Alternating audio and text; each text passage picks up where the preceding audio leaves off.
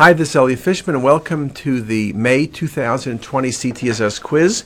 I have 10 terrific cases for you, so without any further ado, let's get started. On this first case, what's the least likely diagnosis? Well, what you see is you see a mass in the tail of the pancreas, or what looks like a mass, that's hypodense on arterial phase and then becomes isodense.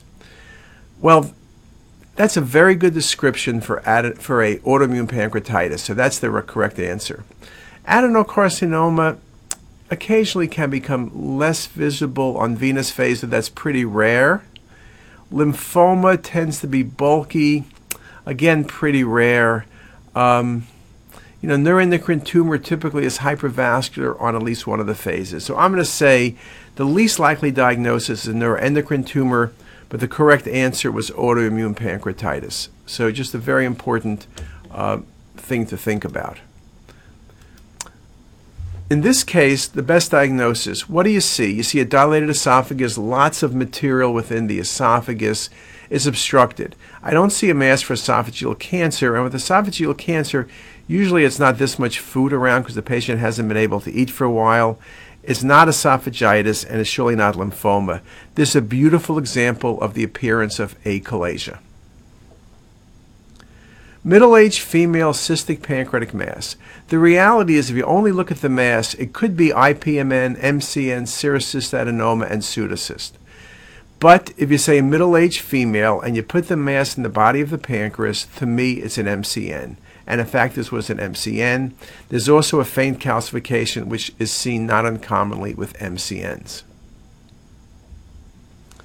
The most likely diagnosis in this case. Now we have a cystic pancreatic mass with nodularity and calcification. IPMN, if this was an IPM, it would be malignancy within the IPMN. Cystic neoplasm MCN, again, it will be malignancy within it, but usually it's not in the tail of the pancreas, it's body. And this is not the appearance of an adenocarcinoma. This was a serous cystadenoma. This was resected because you really have to worry about the possibility of a cystic lesion with malignant degeneration, and it just makes the point once again that serous cystadenomas have so many variable appearances. The most likely diagnosis in this case, 6 centimeter hypervascular mass near the pancreatic head, no common or pancreatic duct dilatation, marked vascularity. I see both kidneys, so it's not metastatic renal cell. It's not the appearance of an AV malformation. And carcinoid tumors would be in the small bowel. They're typically smaller. This is a great location for a paraganglioma, which essentially is an extraadrenal pheochromocytoma.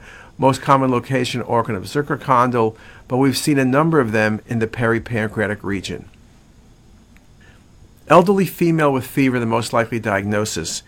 At first glance, you see what looks almost like a fish in the right side of the abdomen, and then you're first going to think this looks like pneumatosis. Then you realize when you look at all the images, it's the kidney, it's not the bowel, so it's not diverticulitis, and it's not pneumatosis, and it's not bowel obstructed. This was emphysematous pyelonephritis. Just a beautiful example of that entity. The most likely diagnosis in this case, big spleen and sclerotic changes involving all the vertebral bodies. The height of vertebral bodies is maintained, but the texture is abnormal. This is not sickle cell, that's usually bone and bone appearance. Renal osteodystrophy, here you see normal kidneys. You wouldn't get a big spleen, and the bony changes aren't renal osteodystrophy. Lymphoma can give you sclerotic bone lesions and a big spleen, but to have diffuse involvement of the bone is not going to happen. This was a case of beta thalassemia. Now, sickle cell disease, we think about, but sicklers, remember, also have a small spleen with autosplenectomy. Vertebral bodies look different. Fish mouth vertebral bodies are classic. Beta thalassemia, big spleen, extramedullary hematopoiesis. In fact, this patient had a splenectomy, and this spleen was infiltrated by extramedullary hematopoiesis, and the bony changes are excellent for thalassemia.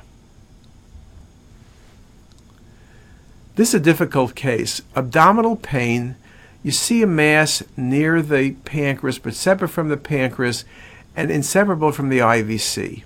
I guess it could be lymphoma. Occasionally you have masses like this for lymphoma. Neuroendocrine tumor, it's not vascular, so unlikely. And this really is away from the duodenum. It's not a duplication cyst. So what could it be? I did consider all sorts of malignancies. Lymphoma is a good thought. This was a leiomyosarcoma. Then you would wonder, could this be a primary leiomyosarcoma, which arises from the IVC? But at surgery, the IVC margins were intact, and this was simply read as a retroperitoneal leiomyosarcoma. Just a very atypical case. 80-year-old with right lower quadrant pain. What do we see? Markedly thickened small bowel, misty mesentery. This is enteritis. And when you look at it, and you look at the vessels are a bit tapering, this is ischemic bowel. It's not an adenocarcinoma, it's not bulky, it's not Crohn's disease because of the way the misty mesentery looks. You don't see the vasa recta. And sprue usually is jejunum and thickened folds. This was ischemic colitis, and at surgery, 30 centimeters of bowel was indeed resected. The least likely diagnosis in this case is the question, well, what do you see? You see a 7-centimeter mass in the right adrenal gland. This ended up being a carcinoma. Okay, that's what it was. Pheochromocytomas may not be vascular, but they usually are. Adenomas usually are hypodense, and this is large. Above 4 cm, we do see adenomas, but I would not be calling it. And lymphoma is possible, but primary lymphoma usually is bilateral and it maintains the adrenal shape. So to me, the most likely diagnosis is an adrenal cortical carcinoma. So there were 10 wonderful cases. I hope you got that right. If not, I hope you learned something, and we'll see you next month.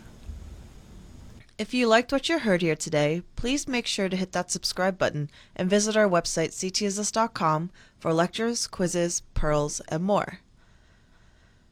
Also, be sure to check out our apps that are available for free on the Apple Store. All links are in the description box below.